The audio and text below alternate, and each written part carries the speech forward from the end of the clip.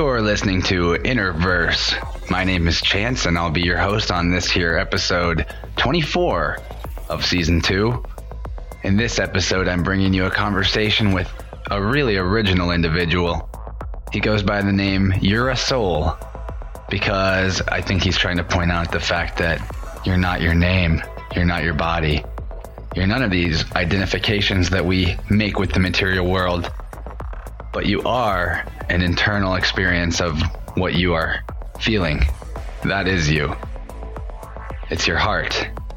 Not your thoughts, but your heart.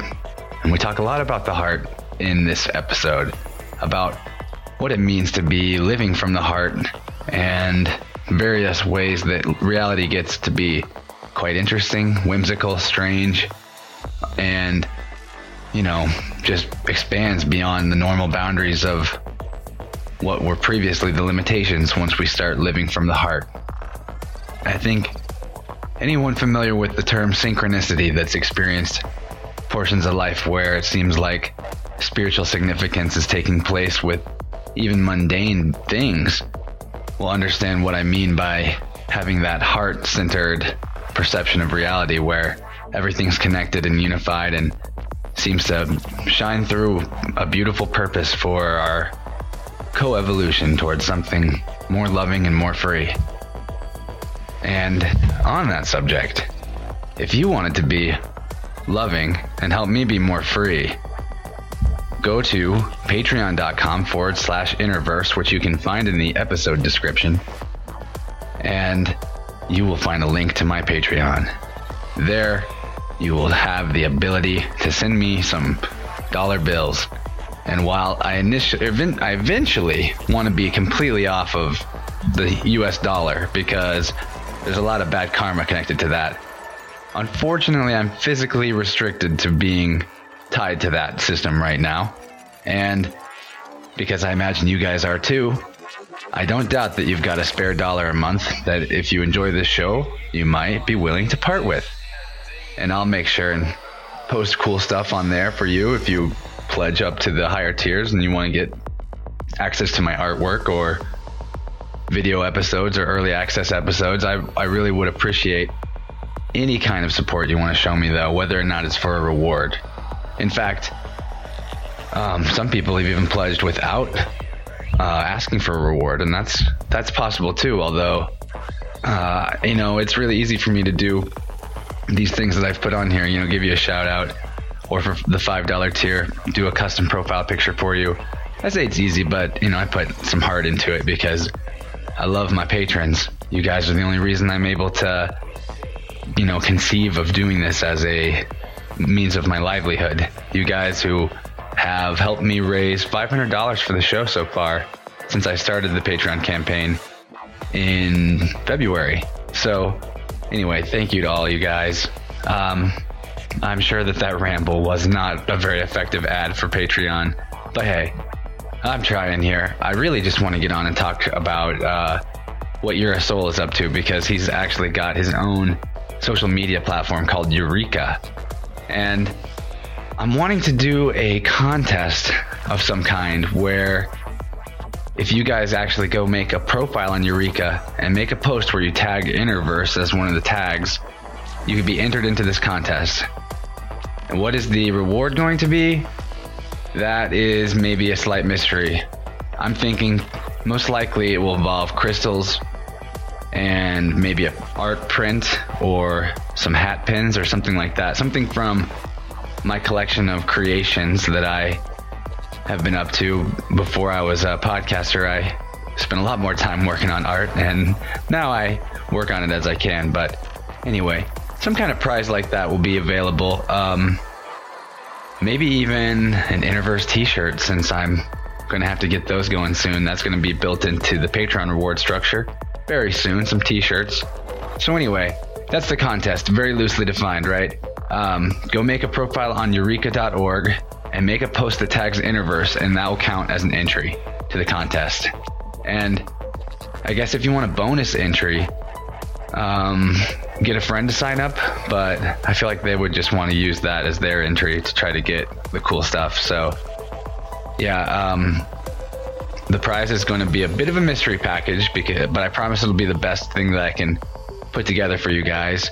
And for a deadline on this contest, let's say I'm going to let this contest run for a little while, and that way I can just talk about it in multiple episodes. That way we can really get some people involved in this contest.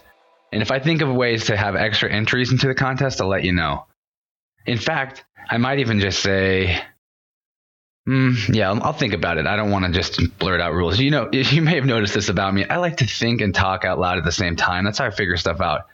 You guys, believe it or not, I don't have time to put a lot of planning into these episodes. I'm just winging it right here.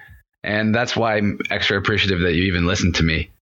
So anyway, there's going to be a contest involving Eureka.org, which you'll hear more about in this episode as we talk about what that is. And it's a heart-centered social media platform.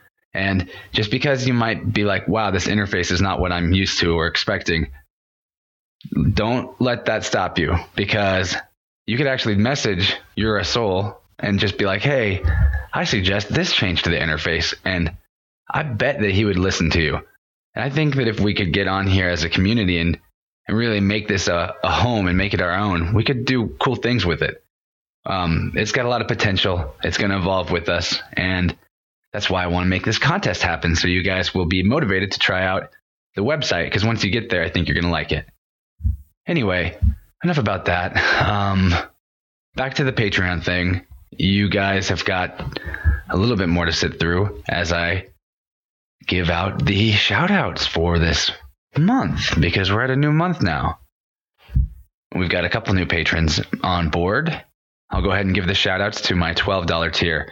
The $12 tier is the creative core, and only 11 people can join, so that makes 12 of us total. Right now we've got Jeff Severson and Beth Naterno.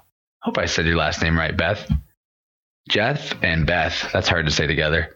And I will be having monthly conversations where we talk about whatever it is that they are trying to manifest in the world, or whatever it is they want to talk about. And if they want, those episodes, or those can become episodes of the podcast if they're willing. And they're always good enough conversations for that.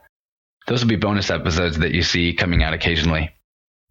So if you want to have access to be able to make episodes with me, have a monthly conversation with me, we could do tarot, art collaborations, whatever you want to do. I'll give you some time once a month. That's only $12 a month, and it's a big boost to me whenever people sign up for this tier. Let me tell you, it's really cool. It's basically like instant friendship, and it's not like you're buying my friendship. It's just like you're symbolizing that you're willing to put energy into this thing that I'm putting energy into, and so it becomes a co-creation at that point. Because guess what? You're not exactly paying me whenever you sign up for Patreon. You're not. You're actually paying Interverse Podcast to get stickers, or to get T-shirts, or to get a new mic if I need a new mic. And that's really it. I'm not actually taking any money out of this. I'm just trying not to lose money making it currently. And I would gladly pay money to create this, because I think it's valuable to get these kind of conversations out to anybody that wants to listen to them. Anyway, back to the shout outs. Man, I'm really easily distracted. Don't you guys love it? All right. I quit coffee today too. Can you believe that? Seems like I'm hyper enough. Holy shit. All right. So the next group of shout outs goes to the $5 tier. These are the adepts, Interverse adepts. And because they joined this tier, they got a custom super psychedelic self-portrait of themselves edited by me. And they get monthly shout outs on this show too. So, they got a sticker as well. Well, they didn't get it yet, but it's coming soon, guys. They're in the mail, or they're about to be. They're in envelopes that will be put in the mail. How about that? That's the honest truth. Okay. But it's only May 2nd. We're getting them to you. I'm getting them to you. So anyway, you adepts, I love you guys. Elise Myers, amazing. Hope to see you at Funkberry this weekend. Going to Funkberry. Anybody else going to be there? Hit me up. That's in Arkansas, by the way. All right. Dream Nexus. That is Chris Abert. He put Dream Nexus as his name on Patreon. He's got a podcast called Dream Nexus. Go check that out.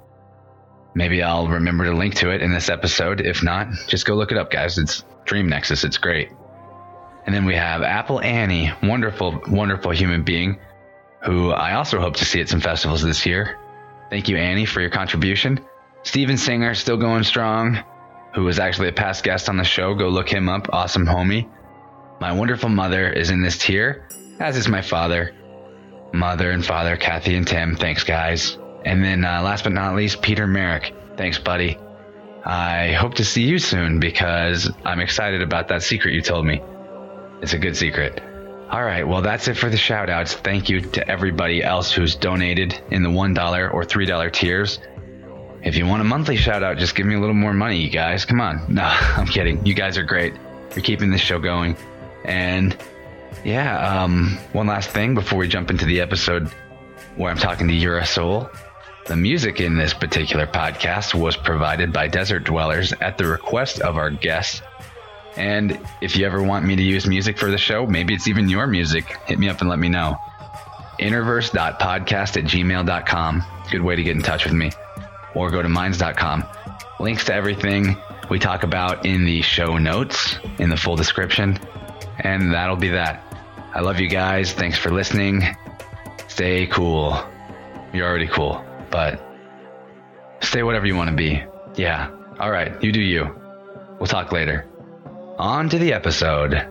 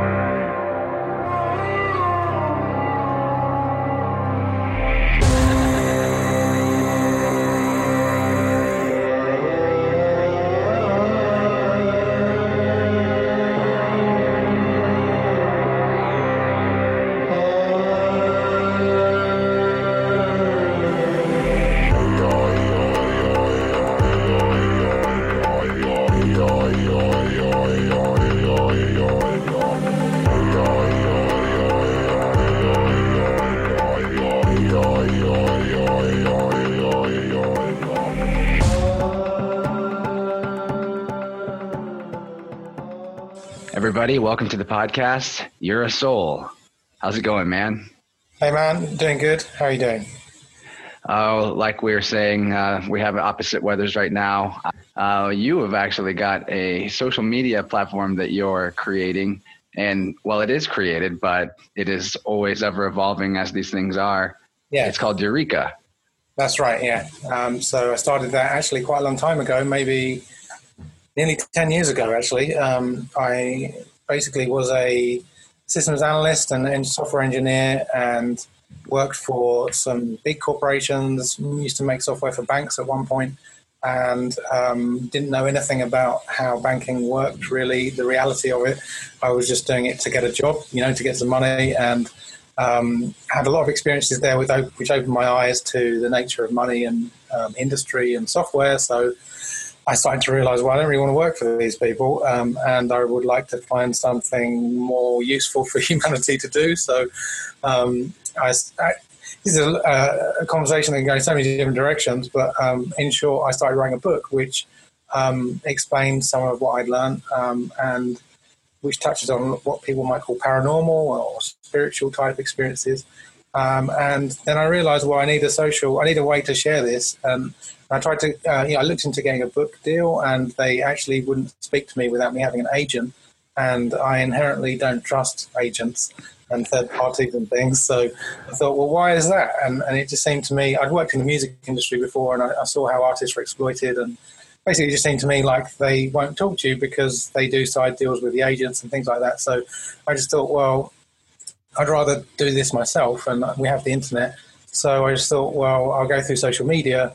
And then I was getting censored on social media. So then I thought, well, okay, right, I have to run my own social network, basically. And that's how that started. So beautiful. Yeah. I've been experiencing getting censored on social media myself. Okay. So I recently finally jumped off Facebook for good. Although I keep having this temptation to go back there for the purpose of organizing events in my local area, because I haven't talked about this yet on the show, but I'm really interested in getting started on a truth and freedom movement in my town because there doesn't really exist. It doesn't really exist yet. But I'd like to go back to a couple of the things that you mentioned there. First of all, banking and money. That is that is what I would consider the dominant religion of this planet. Pretty much. Yeah. So any way that we can undermine those type of control structures, which are just like another thing you touched on, essentially vampiric middlemen between you and your abundance. And that's what the third party, the agent, what have you. I also cannot stand that type of concept in the reality, and looking to not ever be that person myself, first of all, and then look for ways to circumvent those type of systems where they do exist. So your Eureka, it's really cool because I assume that there's not going to be any kind of third party advertising that's in some way taking the content value from the creator and transferring it to a third party the way something like Facebook does. Exactly. Yeah. I mean, it's a challenge because although I have all the skills to run the site, it takes a lot of my time. It's taken literally years of my life being unpaid to work on this. So that's my kind of investment into it. And I understand, in this reality that we're collectively creating and experiencing, that it can be a major challenge to operate without money. And I've tried to live without money for a number of years. But I'm fortunate in a sense that I have family support, and I'm not really being thrown against the hard edge of living basically on planet Earth without money. So I've been okay, but eventually I run out and I need money. And at the moment, like there's a gift shop on Eureka that sells T-shirts. Doesn't really sell a huge amount, hardly anything really at the moment because there's not a lot of traffic. But the fundamental design of the site, though, is, as you say, to not have any advertising on it. And that is really is primarily to not sidetrack people's consciousness from creating better realities than the kind of ones that we're stuck with at the moment. Like I don't really want to have an advert for a sniper rifle and silicone breast implants next to, consciousness expanding content. It just doesn't really make sense. Or there are a few services that I would promote gladly, but ultimately I'm happy to keep it advertising free, and I'm just intending to do other things in my life basically to get the money that I need when I need it. That makes sense. I mean, essentially if you are open to this as a truth, then there will always be enough for you. You just have to not have expectations beyond what enough is manifesting as in that moment. Exactly, yeah. I mean, when you really understand synchronicity and how attraction operates in the universe and so on, then ultimately I found that I always get what I need. It might sometimes come right at the last moment when I'm literally about to give up, and then it's like someone just out of the blue will say, "Here, have this." And I'll be like, "Oh, what? Okay, yeah, thanks." That keeps me going for another few months, but so far that has worked, and I feel it, I know it, and so it's just a question of having a degree of trust and finding how to release your kind of false ideas that you have about what you want versus what you really need, and just choosing to go with what you need rather than what you want, if that makes sense. Oh, completely makes sense. And for me, that has come in a constant reevaluation of my motivations. Right. Because I'll have an idea that's a concept I want to bring into the world. Like for the example of this show, I guess this would be a great example. I originally started the show with the concept of being a promotional show for just artists and creators, which I still wanted to have that aspect. But I realized after a while of trying to just like force that as a concept, that really my idea was more about that being a good gimmick to make my show get bigger and help myself than it was about being something for others to benefit off of and for me to help others through. So my motivations for recently have just changed to be about spreading conscious information and truth in whatever form that could take. So you're a great first episode for that new motivation, because your intention is clear throughout Eureka. There's even a very specific use of language that I really appreciate, and guidelines that are there for anybody to just, be reminded what of what is so commonplace in other forms of social media, which is like violent forms of communication, and how it doesn't actually serve you, and what it, to just look with, you're always being reminded on Eureka to look within. That's, I guess, where I'm going with this. Yeah, exactly. Yeah, there's certain things that I've learned from good teachers and from my own experience about these subjects. And although I've come from a very technical background and I have like a degree in computer design, software design, and so on, I was also always doing yoga, martial arts, canoeing, other things which were bringing me to an inner awareness. And I realized that it's that inner awareness that needs to be cultivated. And so many different so many of our problems are based on us looking outside, basically, and sort of projecting our problems onto other people and then attacking them. That it's kind of, I made sure that I do my best to not be overpowering in the language and guidelines that I offer on there, but to make sure that message is put across. And I think I've tried to find a balance. Basically, that's what it's all about. It's balance, really. Exactly. Internal balance is what can solve the external chaos more than external control. Exactly. Control is just a manifestation of internal fear, in a sense. Yeah, really. Yeah. I mean, for me, I like the definition of control. I like to point out that control requires that thing which is being controlled and the thing which is doing the controlling. So it requires two aspects. So if you are controlling yourself, then that's like an artificial division of yourself into two pieces. Whereas in reality, you're one. So if, there's an alternative to self-control, which to me is just being balanced. So in other words, the different parts of, or the different facets of yourself, let's say, are working together harmoniously, and there's no one part controlling another part. And that's how you can end internal repression and denial and heal traumas and bring up memories that you've forgotten and all these kind of things. Once you unify yourself, I mean, that's really the essence of yoga in a sense, in a sort of purely physical sense. It's the more kind of energetic soul direction of yoga, as I understand it, is to sort of be harmonized and unified internally. And that's also reflected by the two hemispheres of the brain working together and all the different subparts, let's say, of us communicating in balance. I find what you just said to be really profound, which is that sovereignty isn't about self-control. It's about balance. And if you are sovereign in your own consciousness, you're not constantly strictly controlling some other part of yourself that wants something that is wrong. Instead, you've unified all aspects of your thoughts, your feelings, and your actions to be aligned with the true will of creation, or which is yourself, because we are the generative principle of this creation. So that's just really profound to me. There shouldn't be an internal battle against something. If you are trying to control some aspect of yourself that you see as negative, in reality, that's a false sense of self, a false ego that is just needing to be dissolved back into the rest of you, essentially accepted and no longer battled with, and instead heal. You have to find a way to heal that and bring it back into yourself. That makes a lot of sense, actually. Exactly, yeah. This is a process that I've been guided through various teachers, let's say. I mean, some of it's channeled material. I don't know if you're familiar with channelings and things, but... I was just talking to my friend Jeff about channeling Atlantean beings for wisdom.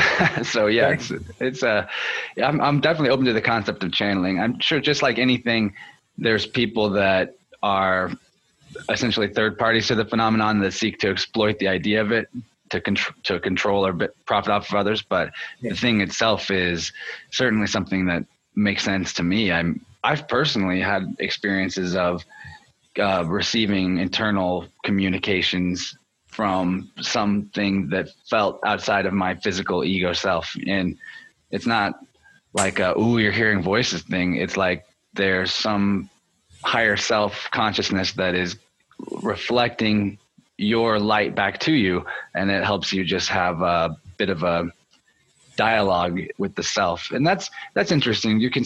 I don't consider that necessarily to be a dualistic way of being. It's a balanced thing. If you are remaining neutral with it, you're realizing that it's a part of you that you're communicating with, and it's not really external. Then there's not actually dualism there, I guess. Yeah, well, this comes back to, I've made some notes here of things I want to talk about, and one of them is really telepathy in a sense, because we have this idea, like Mark Zuckerberg and other people have been talking about developing technological telepathy, and really, if you study things behind the scenes, the black projects and so on, that technology has existed, as far as I'm aware, for quite a long time anyway, behind closed doors. I'm just wanting to spread the message really more and more that we are telepathic beings anyway, and there are teachers of that who are pretty well versed in teaching people. And there's a very good documentary you can find on YouTube, it's also on Eureka, called Animal Communicator. I don't know if you've seen that, with Anna Breitenbach. She's like a South African animal communicator, basically. I'll link to that in the show notes. It's definitely one of my favorite documentaries. It's just really, really mind changing. She literally can telepath with pretty much any animal in two directions and get full on communication going on. And that inspired me to also seek to do that. And I've also done it now. So not like her. I mean, she's literally dedicated her whole life to it, but pretty much. But I've done it a few times, and I know I've had it. The way that it happened for me was it demonstrated that it was real. In other words, I was getting information from the animals, which I couldn't get any other way, and then I found out later to be true. So, wow. Yeah. So did it come through more as like a feeling and intuitive knowing, or was it even linguistically structured? Well, it's what I've learned is that ultimately what we're willing to accept and what our belief systems allow to manifest within us is that sets the boundaries, basically. So yes. So it's kind of like, if you don't believe telepathy is real, then you haven't got any boundaries. There's no doorway. You're not going to have nothing's going to happen. But if you accept that it's real, then it can come to you or you can experience it.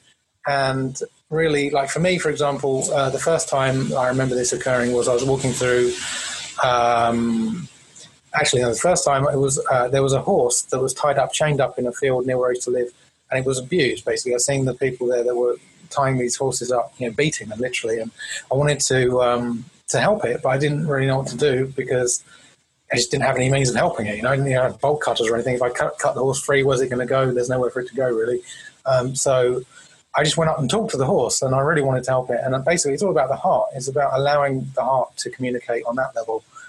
So your mind, your sort of human programmed, conditioned, language-based thinking doesn't really get in the way. It's more just a kind of direct communication through vibration, and it is about empathy and feeling. But what I actually got from that experience was thoughts that came to me and a sense of feeling, but it actually was translated in my mind as English. It wasn't like I wasn't like hearing a voice outside. It was like a thought, which almost was in my own internal voice, if you know what I mean. But it wasn't. It's kind of like part of me was interpreting it in that way, and it also was another component which was not that. And I think that ties back to what you were saying about higher self. And I think that the higher self ultimately is connected to everything. Yeah. So it's almost like it's almost like in a computing networking analogy kind of sense. It's almost like the higher self is the router in your network, and all the different devices are connected to that, and you talk through that. So that's what I experienced. In that case, I just said to the horse, "Where do you want to be? What can I do to help you?" And it basically said, "I want to be over there." I got a sense of a direction. And with the other horses, and I was thinking, I don't think there are any other horses over there, and I was questioning this all the time. Am I going crazy? Is this really happening? Am I inventing it? So I just walked off and walked through the forest and found this field with immaculately cared for horses, 10 minutes exactly where it sort of psychologically or mentally pointed me to. And I was like, right, for me, that's confirmation enough, because I had no idea they were there. And I had a similar experience, years later with a cow as well, funnily enough. But for me, I was quite open to that. I'm quite open-minded, and I understand that we're communicating non-verbally all the time. So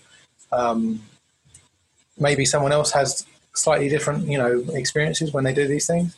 I know that in the documentary Animal Communicator, she receives images from the animals, so she can actually see conceptual images and memories and things that they're holding, but she's also having other levels of communication as well at the same time.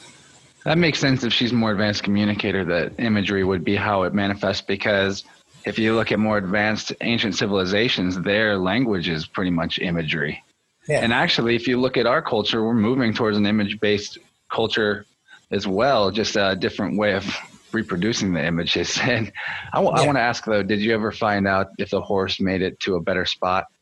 Well, sadly, unfortunately, in Britain, where I am, we don't have very intelligently run infrastructure, let's say, or groups that monitor these kind of things. So basically, I reported that case to like animal cruelty type people here, and not really knowing what they were going to do. And their answer was, "Oh yeah, we've dealt with that. We went down there and put an RFID chip in the horse." And I was kind of like, right, okay, well, obviously that's the complete opposite of what's needed. So that's as much as I know, basically. I mean, so it's pretty sad, really. Yeah, well, the structures that you're talking about, or government, I guess, that's just essentially super, super evil. I mean, it's completely backwards. I mean, I've recently been looking more and more into just the true reality of how, for lack of better words, satanic the governments of our world literally are. And I don't say that from a personal Christianic ideology. I say that from that is the closest thing I can approximate the behavior to is the ideals of actual, like, dark occult, dark solar, what you would call dark solar cults that have existed since Babylon or before, seem to still be in the shadows running things. And so Satanism is just the modern guise of the lower levels of that. Yeah. And it's crazy, like injecting suffering to the world through animal cruelty seems to be exactly a big part of the purpose of the entire control structure as it is right now. Yeah, I mean, from my perspective, this is something I've studied in massive detail, and I can literally talk for weeks on it, really. But I think it helps to clarify the words Satan and satanic, first of all. Yeah, sure, definitely. This was a conversation I was having online just a few days ago, and I'm not like the world's expert in language or religion or anything, but as I understand it, in Hebrew, for example, it means adversary, or I would translate that to enemy. But opposer. Yeah, kind of, yeah. And so there's, people who support Satanism and so on, like they will often say, well, there's nothing inherently bad about that. It's just, you're just opposing God. And look at the Bible, God wasn't really very good. It's, it's kind of, there's no problem. But I view it through a pure, like, soul mechanics perspective. And I view it from the perspective of, you've got heart and you've got heartlessness. And basically, if you have heartlessness, that manifests all the forms of evil that we experience. If you have heart, then you have courage, you have power, you have balance, you have healing and everything that we really need.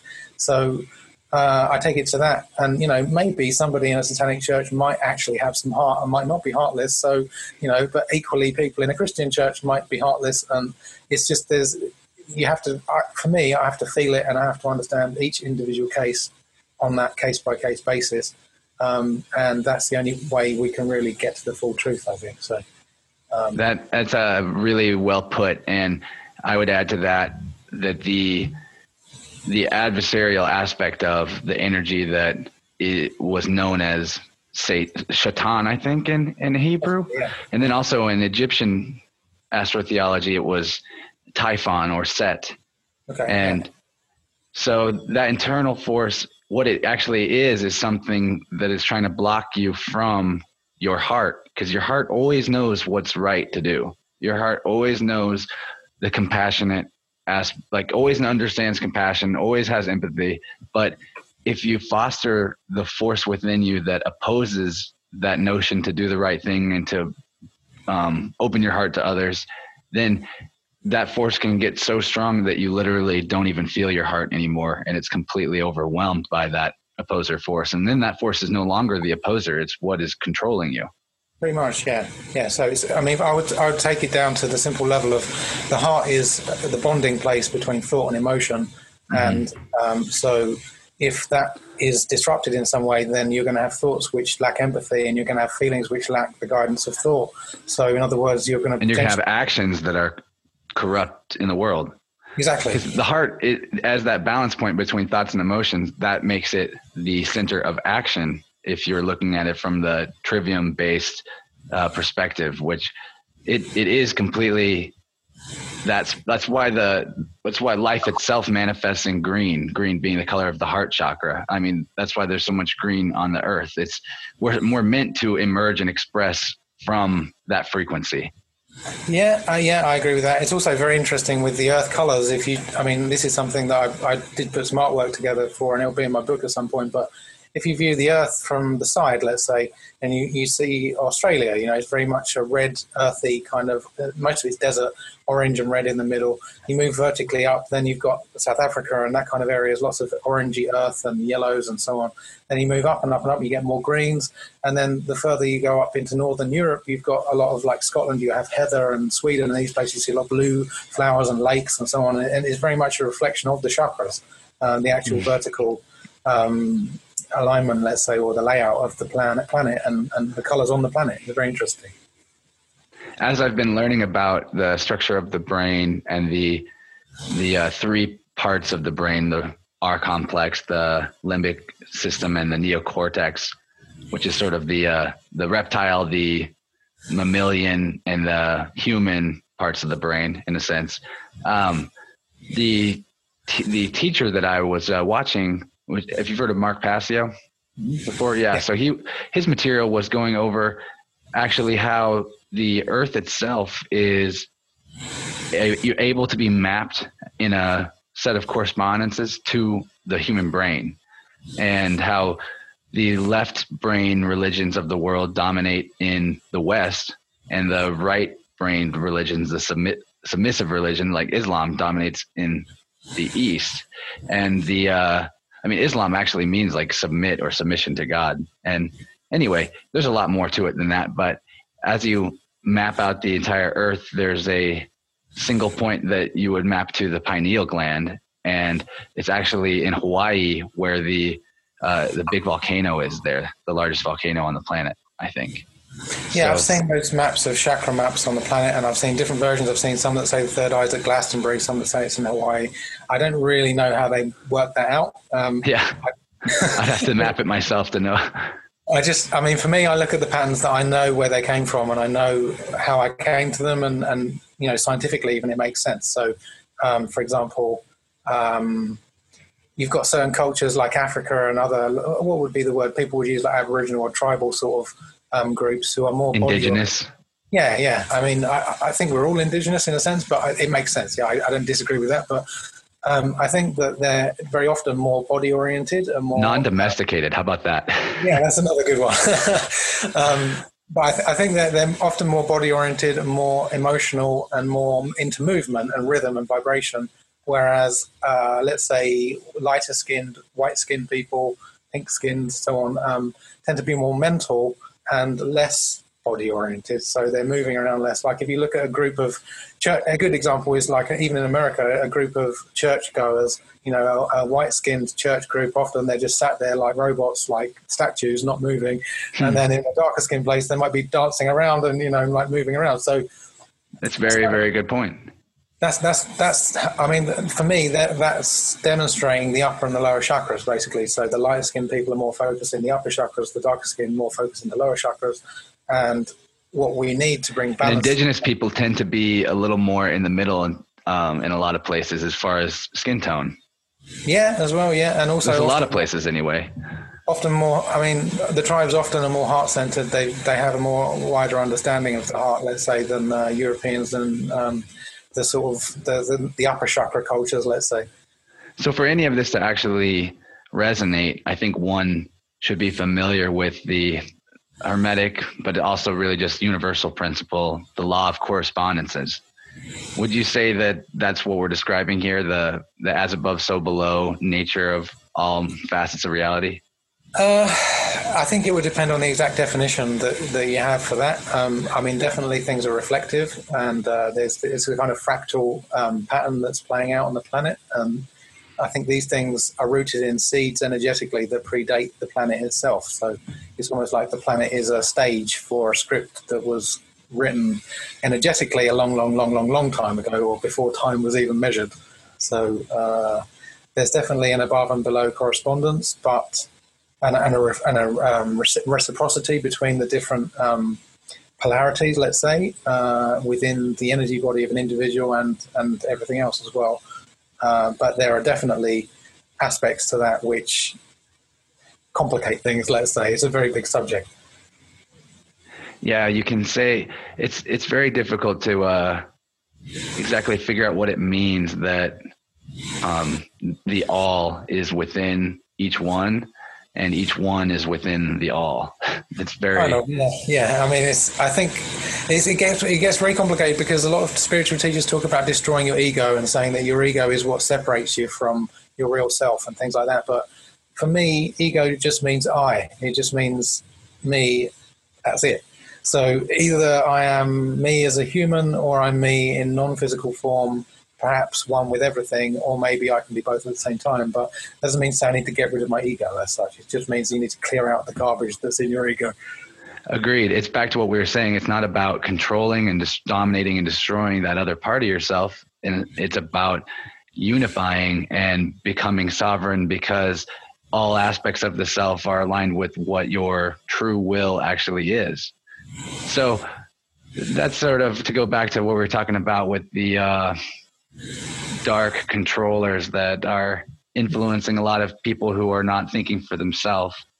And all of us influenced from birth and had to choose our way out of it if we're going to get out of it.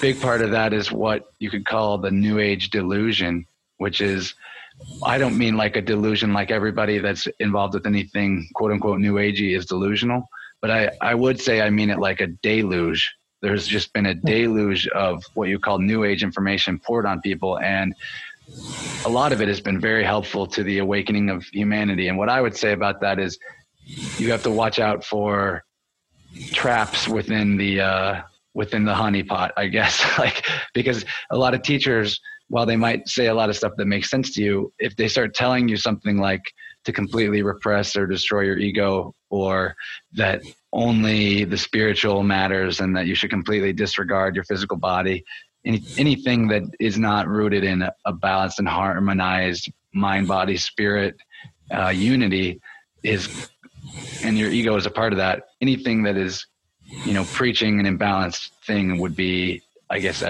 just as dangerous as whatever ideology you came out of before. Exactly, yeah. And that whole preponderance or bias towards the spirit is really what has caused, it's underlying the causes of many of the wars and annihilations and genocides that have happened on the planet, where you've got entire cultures attempted to be deleted from the planet, like Aboriginal and tribal cultures, largely because they embody that opposite polarity to the spirit. And many of these spiritual so-called entities want to get rid of that because they don't like they don't like the truth about who they are. They don't like feeling the real feelings that these people represent and feel, and they don't, and basically they just want to start again, in a sense, or worse. And so they'll put. They hate natural law. They hate people that live in harmony with nature and want to destroy that because they want to be above those type of laws and rules. That's what it seems like. Yeah, but it's also they have a lack of self-acceptance in that to be balanced means integrating all these parts, as we've said, and there are some parts that they just don't want to integrate. So there's lots of spiritual teachings where they say you must rise above the animal tendencies and don't pay attention to your lower chakras and all this kind of stuff. But it's kind of like, well, you'll die if you do that. Yeah. Well, you will though. Your body will take that as a cue, and if your spirit doesn't want to be in your body will get the hint, and you will literally start to die. Yeah. Whether that manifests as you're not eating enough and you're just sitting there lost in meditation all day, or who knows, some other program that could come emerging from your DNA. But what I would also like to touch back on is the they that I just brought up only exists because of the fact that as a collective, each of us individually are still in that place of non-self-acceptance. There wouldn't be an external they manifesting in that fashion. It's all that's what the law of correspondence is really trying to point at in Hermetism, I would say. Okay. Yeah, I mean, we're all one at the end of the day, or the beginning of the day, or any moment in the day. So ultimately, we we can try and separate and say draw a circle around this group or this individual, but ultimately, yeah, they're all facets of the same universal or omniversal diamond, or however you want to describe it. And actually, there's a very nice image which I was given through one channeling, which basically described a disco ball, like you would have in a disco mirror ball with all the different reflections on it. And they said, imagine that you turn that inside out, so all of the reflectors are on the inside, and then you put a light in the middle of that inside it. So basically every single small square mirror inside that ball is an individual reflection of the light in the center. They're all unique and they've all got a different reflection in them, but they're all coming from the same source. And that's really a way of describing each individual human or being in creation, in a sense. So absolutely. I've had the same conceptualization, not necessarily that it was a disco ball, but that we are all the same. We are all reflections of the same light looking back at the same thing, but from a slightly different degree of position. And that's the manifest differences within us, it seems. Yeah, there's one extra complication to that, which is when you come into the mechanics of all of this, which is that those individual reflectors or beings have a magnetic component which holds light. So that's how we're able to be held in creation, and that's how we have attraction and repulsion from different things. That magnetic component can hold light in place within us. So that's how the spirit is held in the body, and collectively we might call that the soul. The problem with that, in a sense, is that you can take in light which is unloving, and not every thought, not every emanation from source, let's say, whatever you want to call it, God, is loving, let's say, or has been historically, and so many people, exactly, many people hold that unloving light in them, and they don't understand that it's even in there. And I mean, if you look through spiritual groups and love groups and oneness groups on Facebook, for example, they're nearly always talking about a battle between light and dark and saying that, we must turn to the light and all this kind of stuff. But I always comment, I say, well, not all light is loving. A nuclear bomb emits light, but there's no love in a nuclear bomb.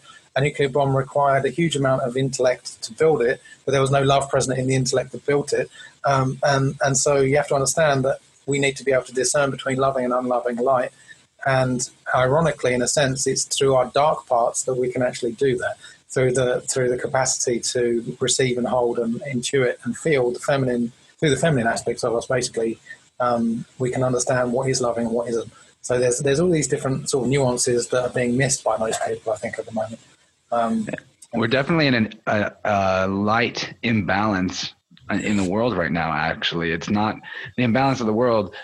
It's so ironic that that's the way that a lot of spiritual traditions will talk about it and say the darkness is what must be battled. But in reality, on a metaphysical level, there's a higher amount of light than dark manifest on this earth. And that, what I mean by that is like yang energy or masculine energy is taking the dominant place.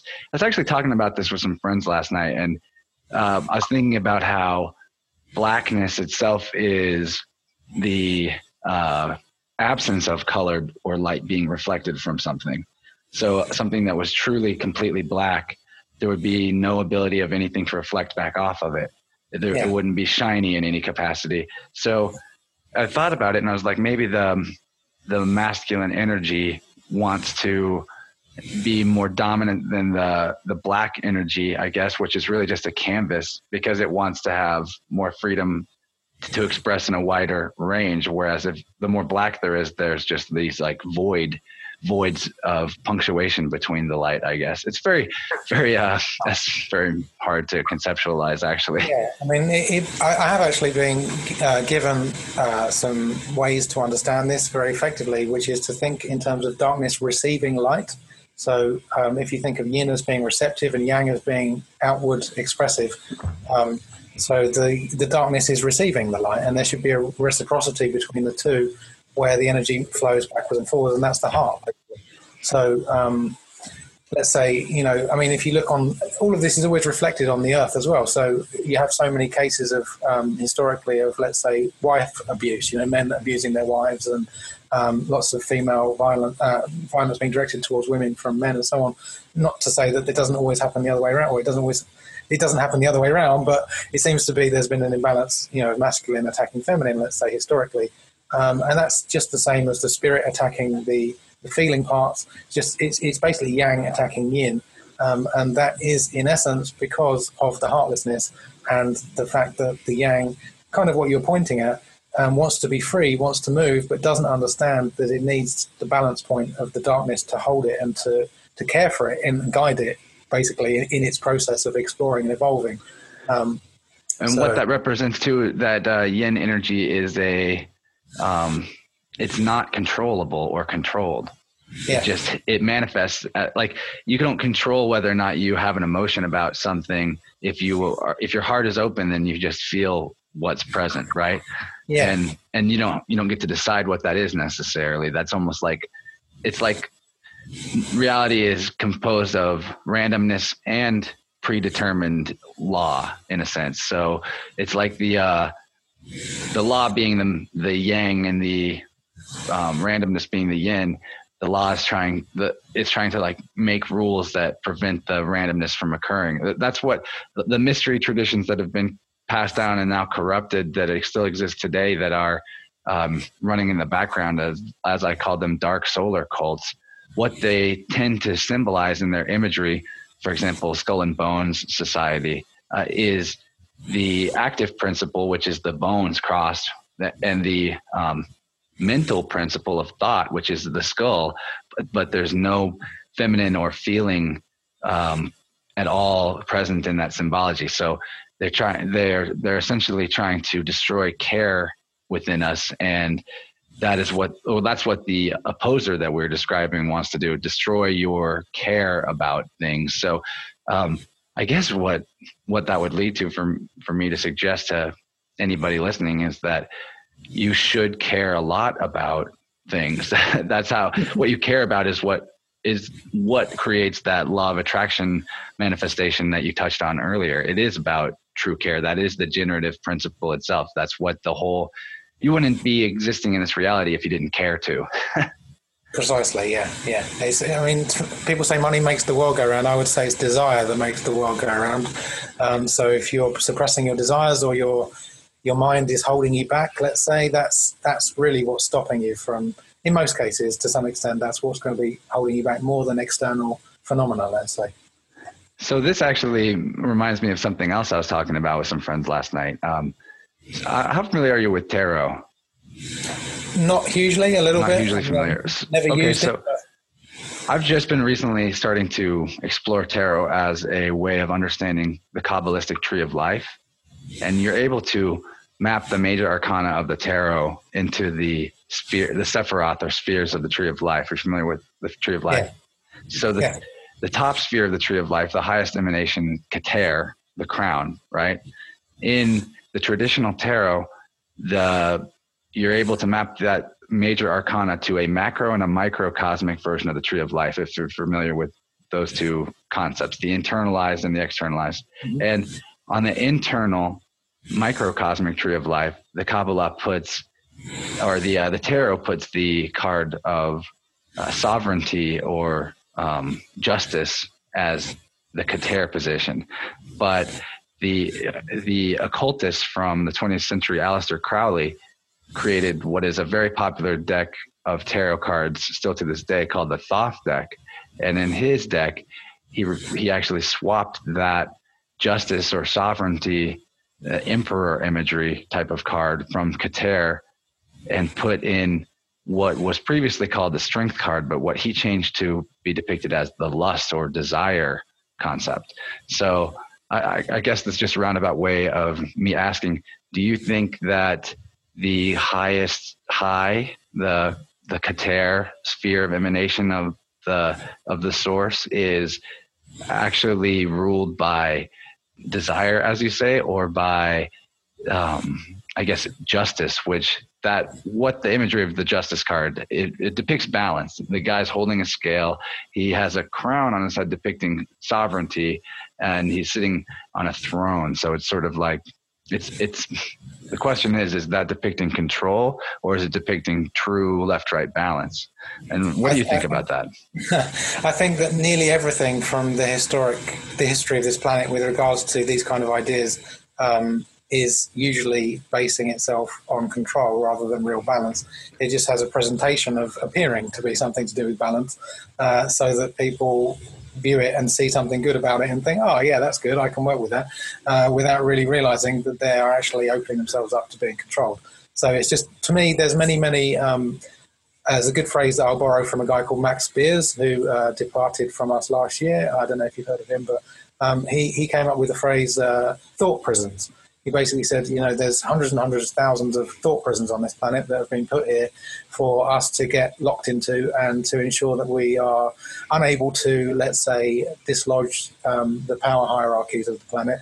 And so that's the same, you can see it through corporate advertising, Coca-Cola adverts, you name it. Basically, it's all there to entice you in and basically cause your own trap.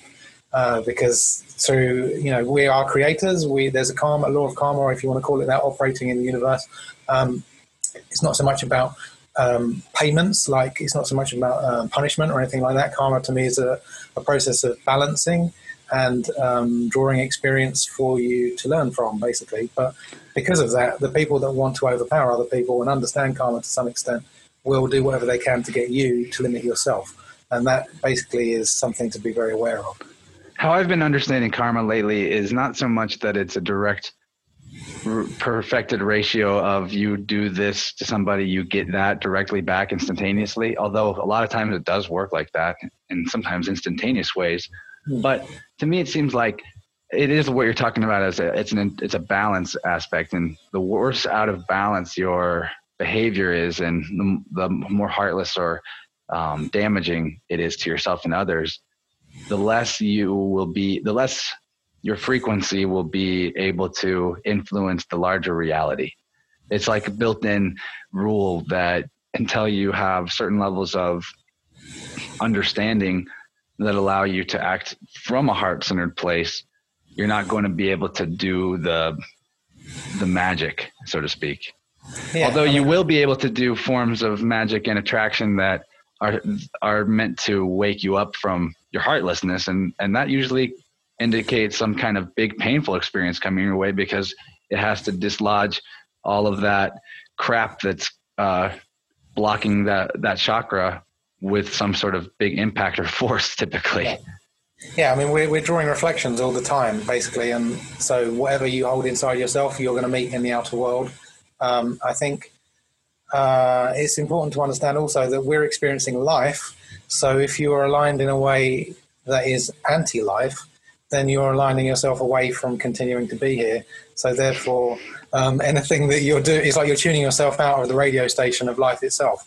And so if you're destructive in your ways and out of balance, then you're sort of basically erasing yourself from this planet at the very least, one way or another. So there's only that's not something that can be built. You can't build an empire out of that. You can try, and that's what many people have tried to do, but eventually it just falls apart and they end up, trying to destroy everything, basically. And that's kind of what we're seeing on the planet at the moment. Well, it's said by the ancients to be a cyclical thing that humanity is always going through. And it kind of makes sense if you're going back to the law of correspondences, looking at how solar system bodies orbit each other and have apparent declines and rising periods. And, we've probably gone through the similar understandings that we're finally reconnecting to on this planet in the past. But I do think, since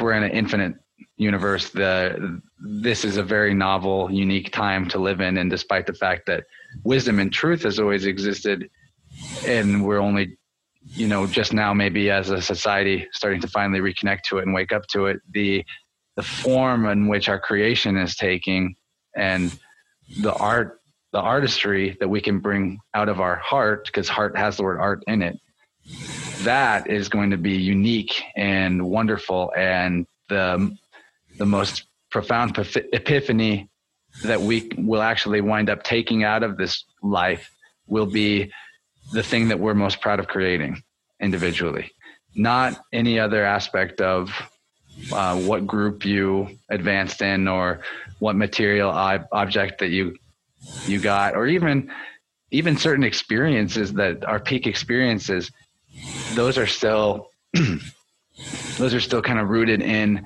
a narrative and a self that will eventually fade as you, as a soul, move on to new identities and new selves. But what we create here, what we actually build and put our energy into a container that can be remaining here, that I believe is something that we will be most proud of, possibly, whenever we are in that in between lives phase. Sure. If it's something, especially if it's something that many other people benefit from, learn from, or enjoy, or draw awe from, any of those things. Yeah, I mean, I feel that the heart is so central, obviously, in everything, really. That, like, the word earth is an anagram of heart, and that's why also on Eureka I have the sort of sub-name, the Earth Heart Community, is just to really draw people's attention to that. And so I would take it beyond the level of just discussing or thinking about what we're proud of, and more thinking in terms of how do we survive, basically. How do we even continue at all? You know, we have to have that heart presence just to even continue, full stop. So, you know, yeah, you're going to create beautiful experiences from being heart-centered and having that balance. But without that, you're not going to be here at all. You're not going to be able to carry on, full stop. So it's that kind of drive for me. It's a little bit sort of less abstract and a more pure kind of mechanics of just existence itself. Well, that's your community, though, that you're building is a representation of what it is I'm describing, you know, like, yeah. I guess maybe proud isn't the word I would have chosen in retrospect, but fulfillment in life, you know, yes, we want to create things that allow us to continue on, and we should be thinking well beyond ourselves and imagining how our actions impact many generations to come. And, you know, that can guide our creations. Sure. Yeah. I mean, what I found through working online, as I have done for a few years with these kind of subjects, is that every potential, let's say, how can I put this? Almost every desire, every thought about these subjects exists in different people already on the planet. So, you know, on one end, you've got people who have no interest in this at all. Basically, they're just interested in whatever it is they're interested in, football or, you know, whatever it is. On the other end, you've got people who are absolutely obsessed with this, and literally, you know, they're probably quite healthy, but sometimes you can push yourself over the edge with that direction as well. So you kind of like you chase balance too much to be balanced. So it's a little bit of kind of a paradox there. But I think that ultimately we're headed to a place or a reality on Earth where gradually all of this becomes so obvious through the, let's say, I don't want to use the word split, but we already have huge splits on the planet in terms of different groups who, you know, one group has $1 billion or one individual has $1 billion, you know, and then our whole nation has almost nothing. But you might start to find that nation who allegedly has almost nothing, once they heal certain things and figure certain things out, are actually much happier and more successful than the country that has billions and billions of dollars. So eventually this is all going to become very obvious. And this is kind of why I like the internet, because although we have lots of arguments, there's lots of issues with it, people fighting over controlling it, eventually it's going to be part of the, let's say, the pair of glasses that helps us all see each other in a clear way. That's how I see it. I actually see it as a outward manifestation of our inherent telepathy itself, because they tried to, we, consciousness, whatever the imbalance manifests as tried to repress our ability to internally connect to one another. And, you know, that natural telepathy that humans have, that many indigenous peoples still are able to perform, having gone away for a short time, because the truth is that we actually have that ability. It just reemerged in a different form that we could accept under the rigid belief structure box that we were trapped in that said no telepathy. So it just had to come through as technology. That's what technology is our spirit returning, our spiritual ability of being able to create anything we imagine returning to us. But we also have to make sure that what it is that we're imagining isn't something that's so out of balance that it's destroying people and destroying the planet. I mean, I still use an iPhone that came from a factory that was, I'm sure, very full of suffering. There's many, while we're talking about all these high spiritual concepts, there's still many changes left to be made in my life that I am constantly reminded of. And I guess the key is about staying in your heart, knowing that those changes need to be made, and accepting the opportunities to change as soon as you are able to make them happen. Exactly. Yeah. I mean, for me, when I was a teenager, I sold mobile phones before, when they were kind of a new thing. I had a job, just shop job. Didn't know anything about the downsides to the technology or anything at all about it. When I found out, I was really shocked. The fact that minerals and so on are often made by even slave children in Africa and so on. And then you've got all the problems in the factories in Asia and blah, blah, blah. So it just goes on and on and on. The whole chain of production is kind of brutal, really. So I actually smashed my phone with a hammer when I found that, and was very happy. And I felt happier, since. I've not used a phone for a long time, really, hardly ever. And we don't have Wi-Fi here. That's a whole other topic. But I think, it's just, it pays to be, I think it pays to be, what's the word, bold, in making your decisions. And, what one day might seem like a big step, like smashing your iPhone, in a few months' time, actually seems like a very small step. It was like, well, that was nothing compared to what I'm doing now. So for me, quitting Facebook was smashing my phone. Okay, sure. But I'll let you know when I do smash my phone, though. That's on the agenda.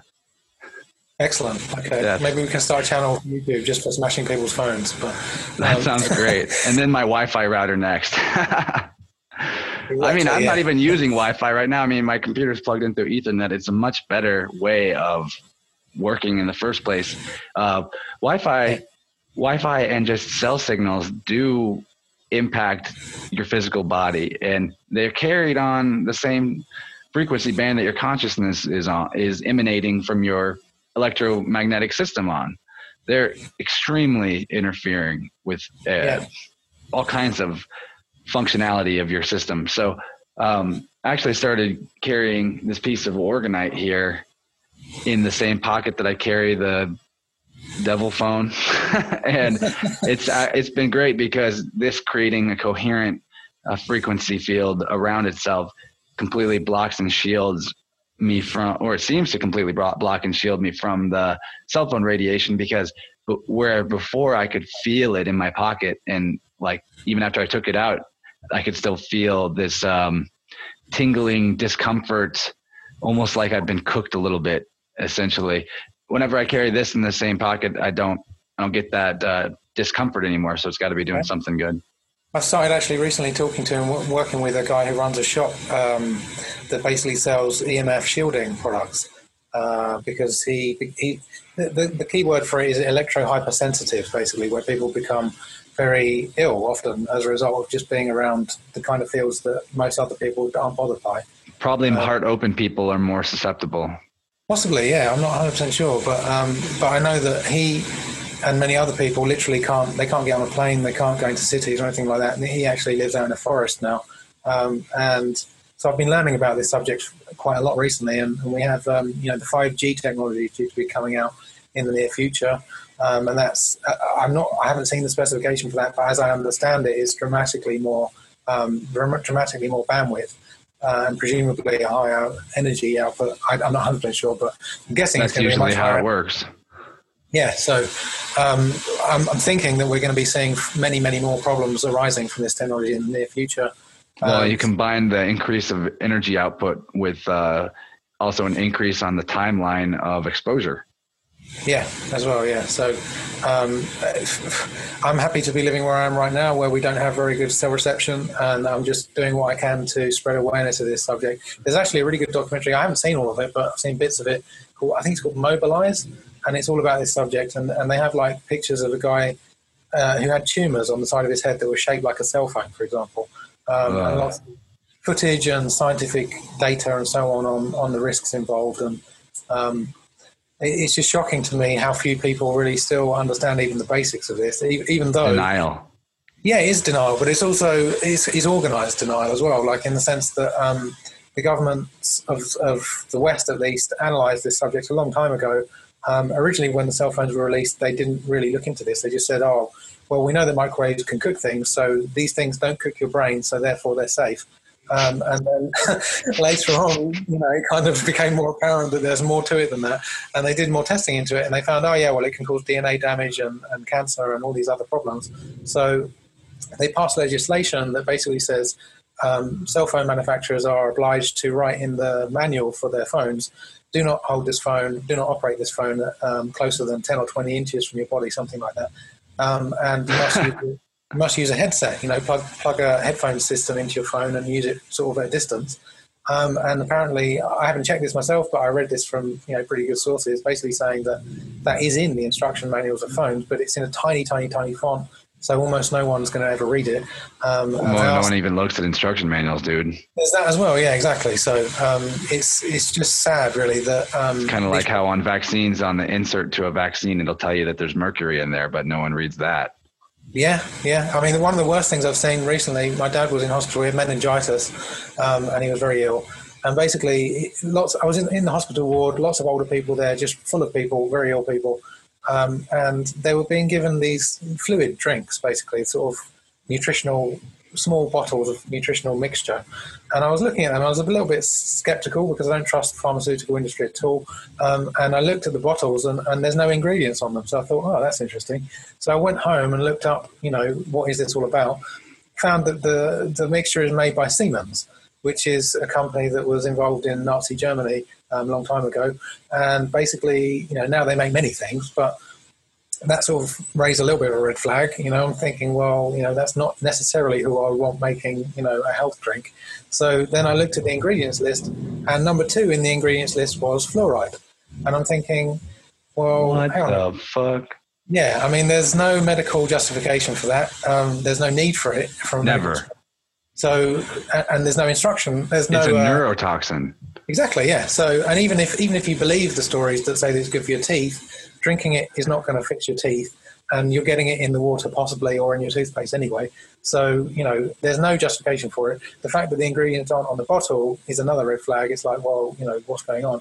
So, basically, I raised this with the people in the hospital, and they agreed, yeah, that shouldn't be in there. But is the policy going to change? No, of course it's not. The problem is, these things are being done by, as you were pointing to, the people in the shadows, the small percentage who are attempting to control society like, farmers on a human farm, basically.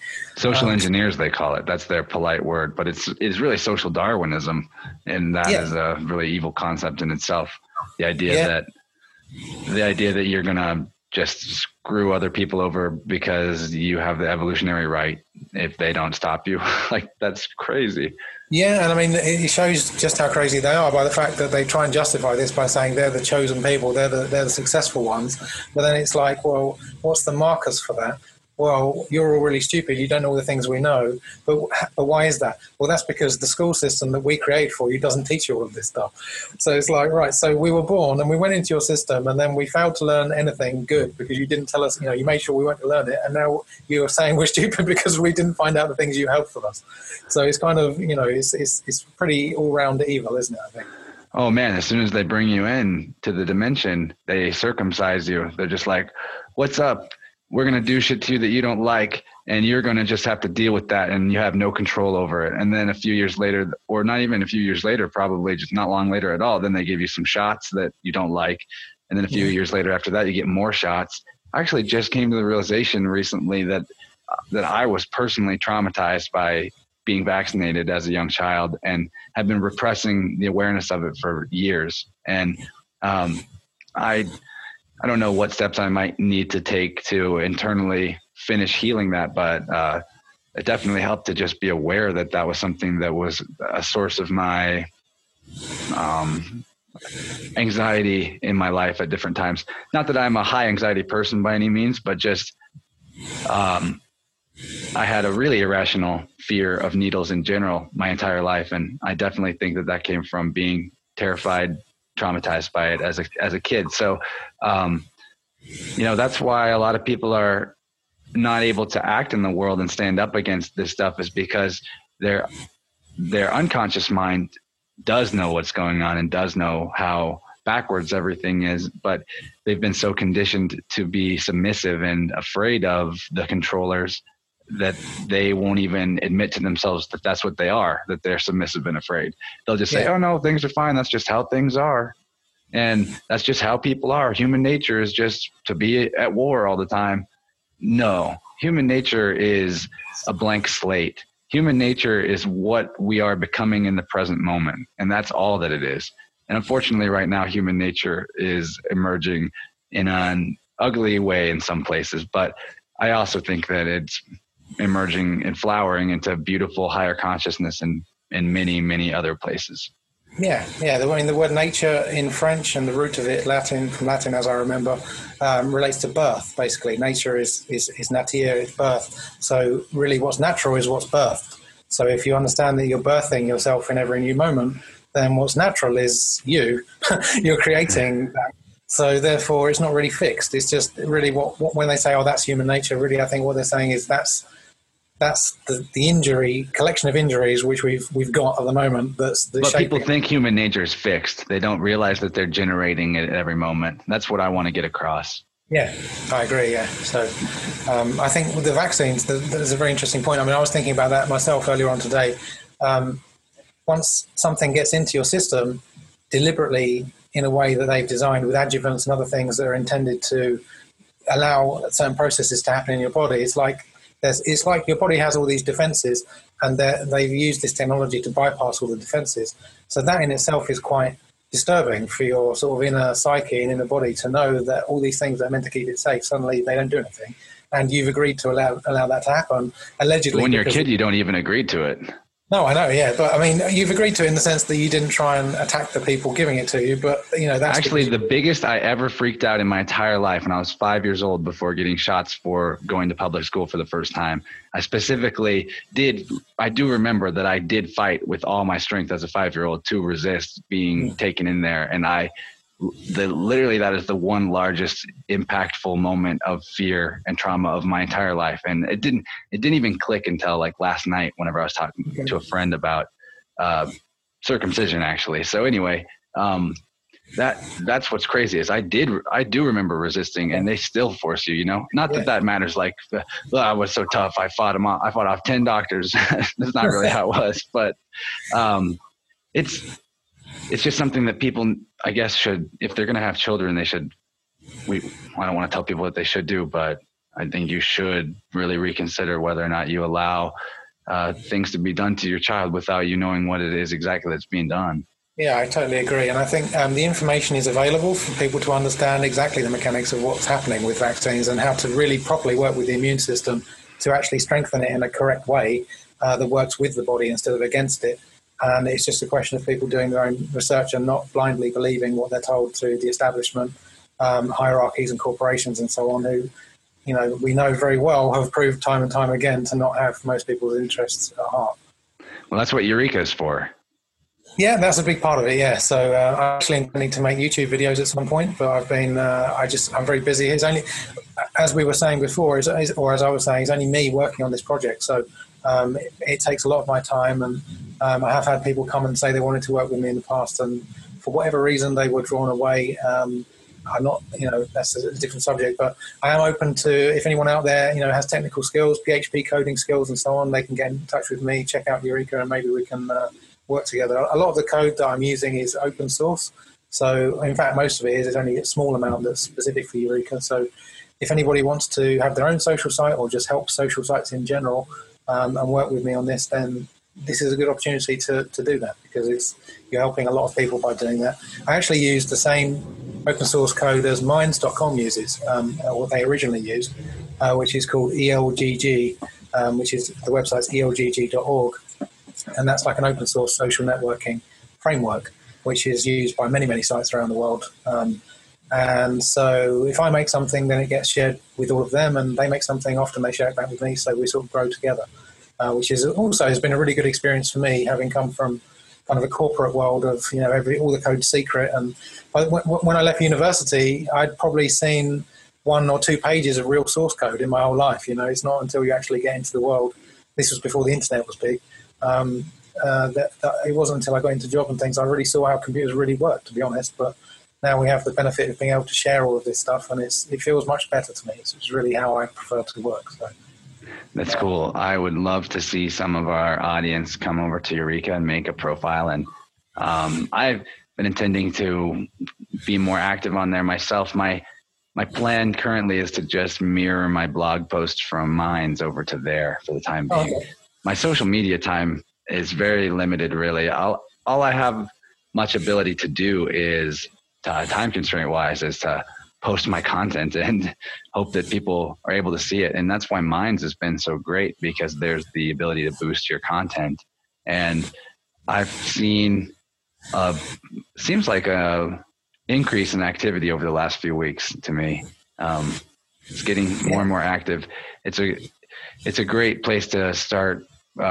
Eureka and Minds both, for getting out of what you would call thought traps, like we were saying before, that Facebook is, that Twitter really is. They're really just advertisement and psychological trauma delivery systems. That's what they're for. And propaganda, I guess, but that's the same thing as psychological trauma, really. Yeah, that's a very clear, concise way of saying it. Yeah, I mean, because I've been working on my site for a few years. Minds was also active for a few years before most people had ever heard of them, and I knew them because we're using the same software. And Bill actually a few years ago, did offer me a chance to work with them there, and I was, I was interested to do that, but at the time they weren't getting a lot of traffic, and I wasn't getting a lot of traffic, and I thought, well, it's better for me to put my time into my site. And then shortly after that, they got all the exposure through the mainstream media and blew up, basically. So it was kind of an interesting time for me, because I was kind of thinking, should I work with them? I don't know. But don't doubt yourself, man. Your site has something that mine doesn't have, which is a dedication to natural law principles. That's true. And you put that very front and center with your website. And if that means that certain people aren't willing to use it because they feel like they don't believe what you're expressing there, then, I mean, they weren't very likely to communicate in a nonviolent way anyway, probably. So that's basically what I'm thinking. Yeah. Don't doubt that a small network of people sharing information is just as powerful as a large network of people sharing not as good information, because a higher vibrational being in general has a much larger impact on the rest of the external reality at large than a lower frequency being. So, if what your design does is filter out some beings that are not super high vibrational, it doesn't hurt anything, because you have a core of higher vibrational beings able to impact change, and sharing information with each other. It's just as valuable, in my opinion. And I'm going to keep it up. I had been using Steemit as my second social media resource, but I'm not liking how that works, as it turns out. I like the idea of cryptocurrency over dollars, but with Steemit, what I found is that people are tending to use it in the most exploitive way possible to generate as much of the cryptocurrency, not use it in a way to share information and spread truth. Some people are there trying to share truth, no doubt, but it seems it's all around centering around the currency a little too much. Minds doesn't have that feel so much, but there is a lot of conflicting, really polarized viewpoints on Minds right now. But your site, there's no currency or profit motive whatsoever to anybody using it. And I like that aspect of it more than the other two for that very reason. Yeah, I mean, for me, like Minds, I like Minds. The problem for me with Minds at the moment is that because you can boost your posts with points, as you can on Facebook just by paying them money, it basically has the same problem that Facebook has, which is that for me, I'm getting a lot of things in my stream that I don't want to see, and a lot of things for people I specifically definitely don't want to see. And it's kind of like, Bill has explained, well, that's a good thing that brings people together. It means you get to see things you wouldn't normally see. And I can understand that. But at the same time, it turns out that, there's a large group of people on the planet that are doing things I don't want to have anything to do with. So there's like straight up neo-Nazis on there, and people like gas all Muslims, crazy shit. Yeah. I mean, it's the same on, it's not Minds' fault. It's just the internet. But Steemit was also one that I like the idea of up to a point, until I realized that it seems to me that because the founders of the system basically have the most currency because they were, there to begin with. When it had no value, they were able to get, I don't know how much they've got, but they've obviously got a massive amount of currency. Their votes count for much, much more than everyone else. They call them whales on Steemit, and like everybody else is minnows. And then if you have a decent amount of power, then you're a dolphin. But I don't like that either. It does centralize power to an extent, and people are just trying to get whales' attention on posts to try to get them to upvote it. And whenever I'll make a post that I put a lot of time into, and there's a podcast episode and detailed episode description with links and topics and videos and imagery all woven in there, I'll frequently get 200 upvotes, but not a single comment and not a single view off of the post. So that's all people just trying to generate the income by clicking upvote on stuff, and they're not actually engaging the content to begin with. And I'm not butthurt about not getting people to watch my podcast, but it just seems like antithetical to what social media is. If what it has become is all about generating currency. Yeah, I mean, to me, it's interesting in that, like, I listened to an interview with the creators of Steemit, and they were explaining how one of the guys there was an economics student. They worked on this site for 5 years, designing it, and basically wanted to create an anarcho-capitalist kind of way of solving problems using the internet and rewarding people for doing that. And it all sounds really great. But then the actual reality of how it's played out is it really just seems to be a carbon copy almost of the capitalist system we have offline. 1% has all the resources. And it devalues, it completely defeats the whole object of the whole system. Whereas you say people, it's almost like they're just corporatizing themselves and productizing themselves just to actually get money and not actually add any value to the system. So when I post things on there, probably 90% of them I got no money from at all. The ones that I did get money from were, to be fair, they were posts that were solving problems, like things that a large number of people have a problem, and this kind of solves that problem. So, it's a bit of both. It does work well in some ways, but at the same time, it has a long way to go to be perfected, I think. I agree. I'm definitely not bashing Steemit as a concept, but those are issues worth pointing out. And eventually, I would love it if humanity could move past the idea of currency, because in a way that's just symbolic of that third party or middleman nature of certain parts of ourselves in this reality that are essentially exploiting and skimming off the top from every little transaction of energy that exists in our system. And that's sort of what you call vampirism in a way. And we don't want to be vampiric, and we don't want to be exploited by vampiric entities. And the very nature of currency does tend to draw that as a side effect. Exactly, yeah. I think it's also important to remember with language, it's very interesting the words you can find surrounding money and so on. You've got currency, which is like current, electrical, and bank, like you've got the river bank. So in other words, the flow of the water. Yeah, so, banks being bailed out like you're in a boat, lots of people have talked about these things. But it's very well understood by the people that design the system that the money is just a reflection of electricity and magnetism and so on, and it's basically just a symbol, a token reflecting that flow of electromagnetism. The generative energy of the universe, which comes from the heart, and that's why in the United States, at least, the money is actually colored green. Right. Okay. Yeah. And then if you look at the word money from the perspective of the heart, which you call green language, where you're able to look at the symbolic meaning of the letters and syllables in conjunction with the actual regular definition of the word, what you get is you break down the word in half and say moan and then EY, which you would pronounce as I. So that's mono and I. And what is being suggested there is that what money is the one I. That's why on the $1 bill, you have the one I on the dark Masonic symbol with the incomplete pyramid. And what that's trying to suggest to you is that your care is what you will look at. What you care about is what you will pay attention to. And what is trying to be symbolically represented by all this that I'm describing is that you're meant to pay attention to money, and that is the thing that connects you to life and care and your ability to generate life itself and an experience of life. I think while you were saying that, I just also thought the word money, it's mo as in more, and then in Old English, nay, which means basically no or nothing. So it's kind of like more nothing, which is pretty much exactly what it is. And that's green language. See, you can't even see that unless you're looking at it from your heart. That's amazing. I never heard that one. I'm going to tell people that. I just thought that. I mean, there's so many like that. Like I would also bring in the fact that the word bank has the word Ankh in it, from ancient Egyptian. So that's the symbol for life in ancient Egyptian hieroglyphs, as I understand it, not being an ancient Egyptian.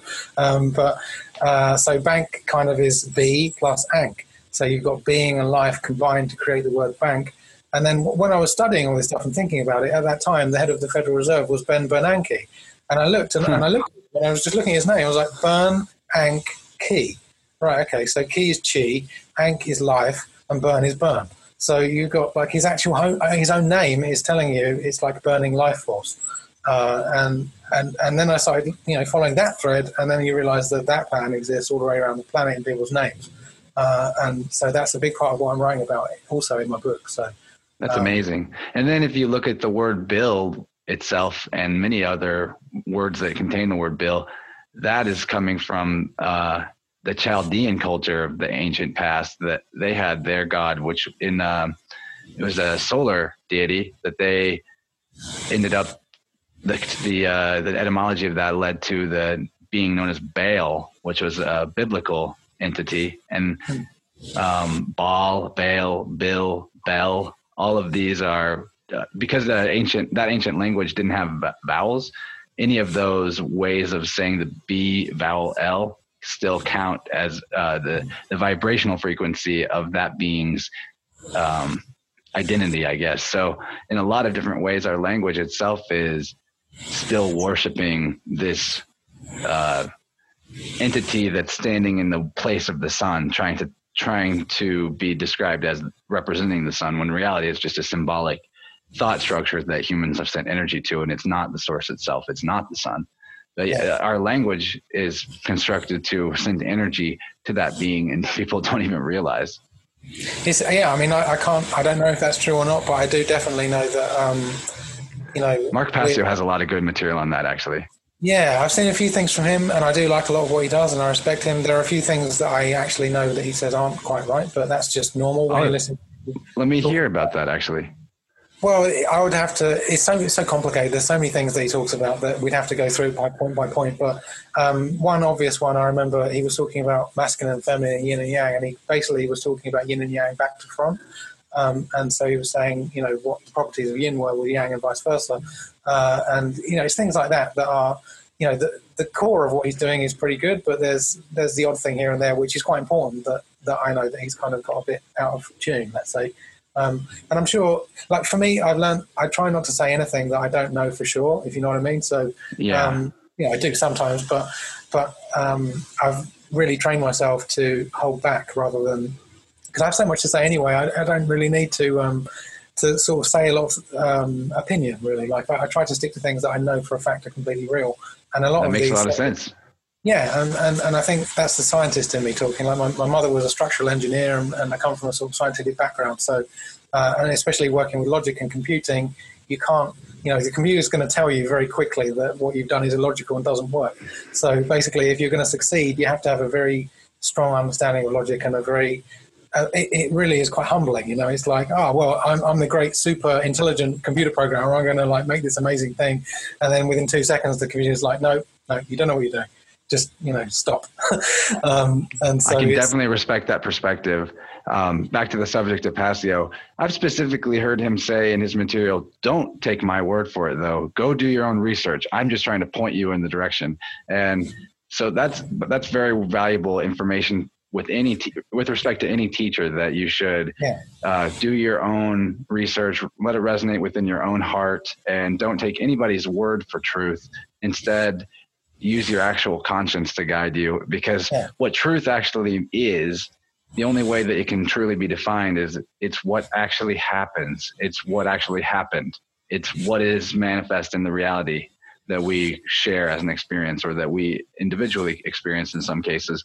But like you're saying, what actually happens whenever you write a line of code that is untrue is nothing happens or something breaks, one or the other. Yeah. A wise man once told me, the word true is a woodworking term. And basically, it's relating to alignment and angles. And is this cut true? Is it literally aligned with where it's meant to be? And that's kind of brings back to what you're saying about aligning to reality. So are what you're thinking, are your thoughts and actions aligned with how reality actually is versus a perception of it, which may be incorrect? And it gets a little bit interesting when you relate to the idea of, well, what is reality? Well, we all have our own subjective realities, but there's a big reality, let's say, that sort of encompasses all of that. And I think that's the key to understand that. And that's what Mark Passio is sort of pointing us towards, I think. And that's very important. And probably not really many other topics or journeys a human can make that's more important than to learn about that. Definitely. So for me, I like to keep it very simple. In fact, I don't normally refer to channeling so much, but there's a channel on YouTube you can easily go find it. Maybe you've already seen him, Bashar. I don't know if you know Bashar, but it's channeled by a guy called Daryl Anchor. It's actually channeled by about 10 different people around the planet, and it's all exactly the same entity that comes through. It's a massive subject. I've literally listened to lots and lots of hundreds of hours of material, and it's very, very interesting. You could talk for a month just on that subject, but what I like from them is they simplify all of these subjects very, very concisely, and they say there's 4 laws in creation. The first law is you exist. You can't do anything about that, so you better get used to it. The second law is the all of the one is the all, which is what we were talking about earlier on in terms of oneness. The third one is what you put out is what you get back, and that's relating to karma and reflection and creation. And the fourth one is everything changes except for the first 3 laws. So that, for people who don't have, let's say they think they don't have time to think about these subjects, or they don't have, maybe they've got a lot of confusing ideas about reality and so on, I always like to point them to those 4 thoughts, because they give you a very nice way to sort of go on from that to analyze these things for yourself. That's beautiful. I'm going to go ahead and jump off the call in a few minutes. If you are wanting to talk about anything else with Eureka, I would love to give you a little bit more time to maybe direct people to the site, direct people to the tutorial video on YouTube. But I've already kept you about half an hour past what I had said, but that's been very easy to do because this has been such a brilliant conversation, and we will have to do it again sometime. Sure, yeah, it's been a lot of fun. I like that. So Eureka, I'll just very briefly just give a description of what's on there, I guess.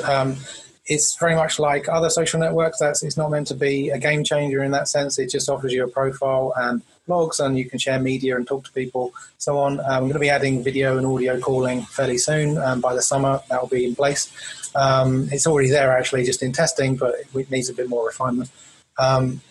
There's also a system or an area of the site called Catalysts, which is one of my favorite parts of the site, which is where it's a little bit like Pinterest. So if people are familiar with Pinterest, it allows you to add elements to one page. So let's say you add a whole bunch of videos or blogs to the website. You can then create a page that brings those all together nicely and easily on one page. So if you look on the Catalysts index page on the site, you'll see a bunch of ones that I've made, one about cancer, one about vaccines, all these different subjects. And it makes it very easy to go onto other social networks and just share that one link in a thread. If people are talking about this whole complex subject, you're not going to sit there typing, 10 pages of text every day when someone else asks the same question over and over and over again. But if you build these pages, Catalyst pages, on Eureka, you can combine huge amounts of information into one page easily, and then just share that one link so people can, at their own leisure, explore these subjects rather than, you having to spend the rest of your life typing, trying to change the world. That is a really cool idea. And there's more than one way that could be used. I was just thinking that would be a good way for me to organize my episode posts that I can create on Eureka, where I embed all my notes and videos and images and audio players there. And then I could just organize those by topic, organize them by season, and all kinds of different things.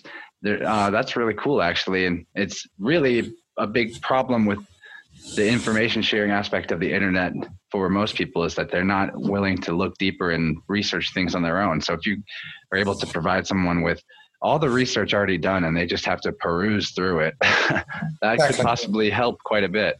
Yeah, that's why I like that so much, because it just solves a lot of problems that I've had over the years talking to people online. A lot of times people won't even look through it when you give them a link, but at least they've had the opportunity. There's also zones on there, which are a little bit like Facebook groups. It's just called zones because it's just the name that I chose. But all of the items that are on Eureka can be categorized, so you can search by category as well, and you can search by tags. So it's meant to be a way of easily accessing information versus Facebook, where it's a constantly updating new.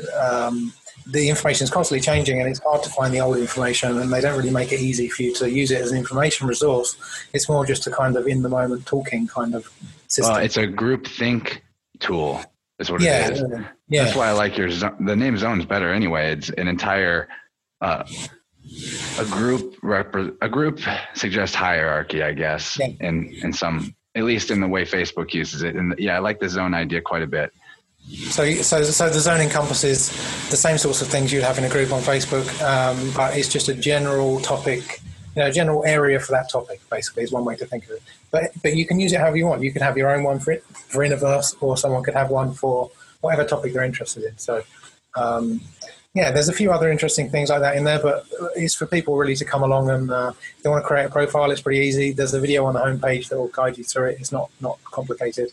People can just come along and post in there, and if you've got any questions, you can talk to me directly. That's also another good thing about it, is you can actually talk to me versus like Google are never going to answer your questions. Facebook might answer your questions, so with me, you can actually have a direct contact to the person making the site, and that means that collectively we can actually improve it. If people have good ideas, then I'll find a way to make that happen, basically. Well, I'll let you know as I use it if I think of anything I'd like to see different on it. Really cool. Okay, great. This has been an awesome conversation. Thank you so much for coming on my show. I'm really super excited to bring this talk to my audience because it's exactly symbolic of the type of things I want to express and talk about and get information out to people on. Yeah, it was a beautiful conversation, my friend. Thank you so much. Excellent. Thank you too. All right. See you next week.